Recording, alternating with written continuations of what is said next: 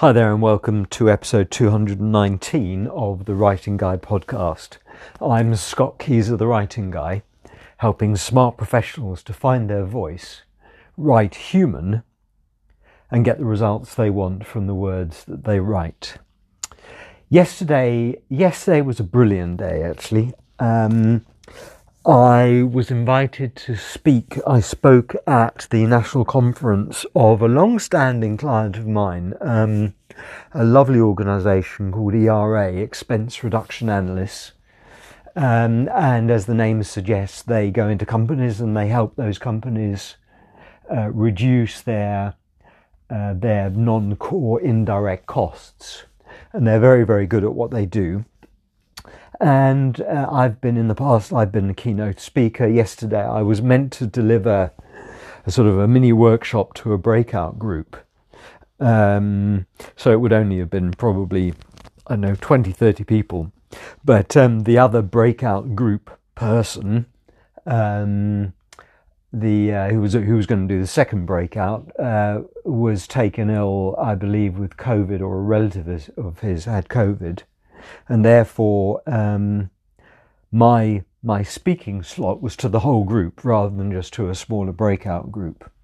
So I spoke yesterday late morning to about 60 people, and which scared me at first. I mean, I'm used to speaking to large groups, but this was slightly different. This was to do with they'd asked me to do an audit of their marketing and sales communications.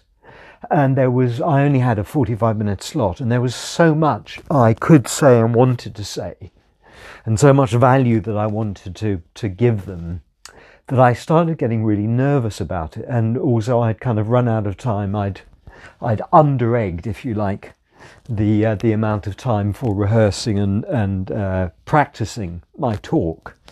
And so as the morning wore on, I got more and more anxious. And I'm not quite sure what this has to do with writing, but I don't think that really matters, because what I'm going to share with you is something that could help you in all sorts of areas of life. But so as the morning wore on, I got progressively nervous and fearful and anxious. I could feel my whole kind of body tensing up. And as luck would have it, I had a break of about half an hour between the end of one session and the beginning of my slot. And this was in the beautiful Belfry Hotel in Sutton Coldfield in North Birmingham, a very beautiful venue. So I took myself off to a quiet area of the lobby, and I just sat down and I took a series of really deep breaths, without forcing it, but really deep breath right into my belly, held it there for 3 to 5 seconds, and then released it very slowly. And when I got to the end of the exhalation, just held the sort of the empty lung state, if you like, for 3 to 5 seconds, and then repeated that a number of times, probably about 10 times. And I could feel the, I think they call it skin conductance, which is basically the chemical mix on the surface of your hands, of your skin, the surface of your skin. I could feel, and I feel this regularly whenever I meditate, I could feel my skin chemistry changing in a good way, as a sign of me relaxing. And I got to a state where I realized I had a choice. I could play on the fear and the anxiety and give that oxygen and amplify it, or else I could choose excitement, because in a way fear and excitement come from the same sort of neurochemicals, or certainly similar neurochemicals, which is essentially adrenaline. So I had adrenaline coursing through my body. But reaching that state of relaxation allowed me to step back from the state I was in and choose a state that served me better. And literally in a heartbeat, I switched my mental and emotional state from fear, which was the sort of the vagal nerve sort of reflex of fight, flight, or fright.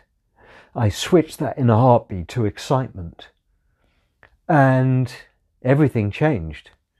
I could feel myself, even though I was still sort of adrenalized, I could feel myself much more in control and actually looking forward to delivering the talk rather than fearing it, and embracing it rather than resisting it. And I literally bounced down the stairs into the room, and I felt like a different person.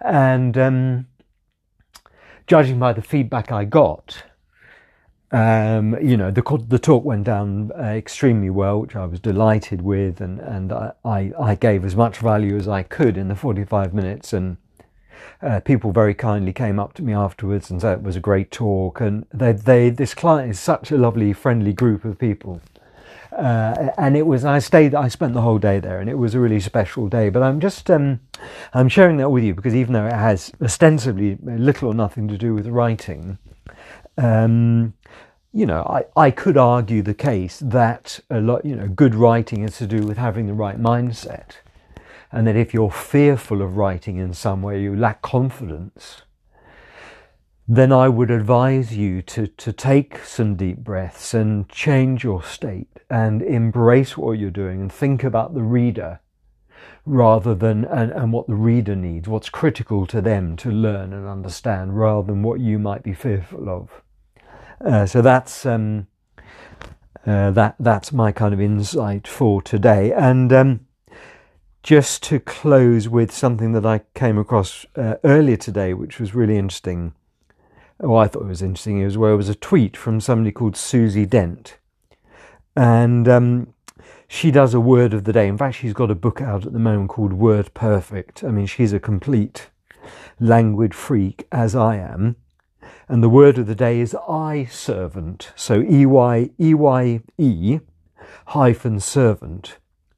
Theoretically from the 16th century. And the definition is one who only works properly or follows the rules when they are being observed. Which made me laugh, because somebody had taken that and accompanied it on Twitter with a picture of Boris Johnson doing a photo shoot. A photo opportunity outside Number 10 with some lady from a small business organisation. But as soon as the photographers had left, he basically buggered off, and she was left literally kind of standing like a spare wheel outside Number 10. So yes, eye servant. We could argue that Bojo is a bit of an eye servant, one who only works properly or follows the rules when they're being observed, monitored or scrutinised. So there you go. I'm going to leave it there for now. I hope that was of interest. Thanks for listening, and I'll see you tomorrow for episode 220. Thanks very much. Bye now.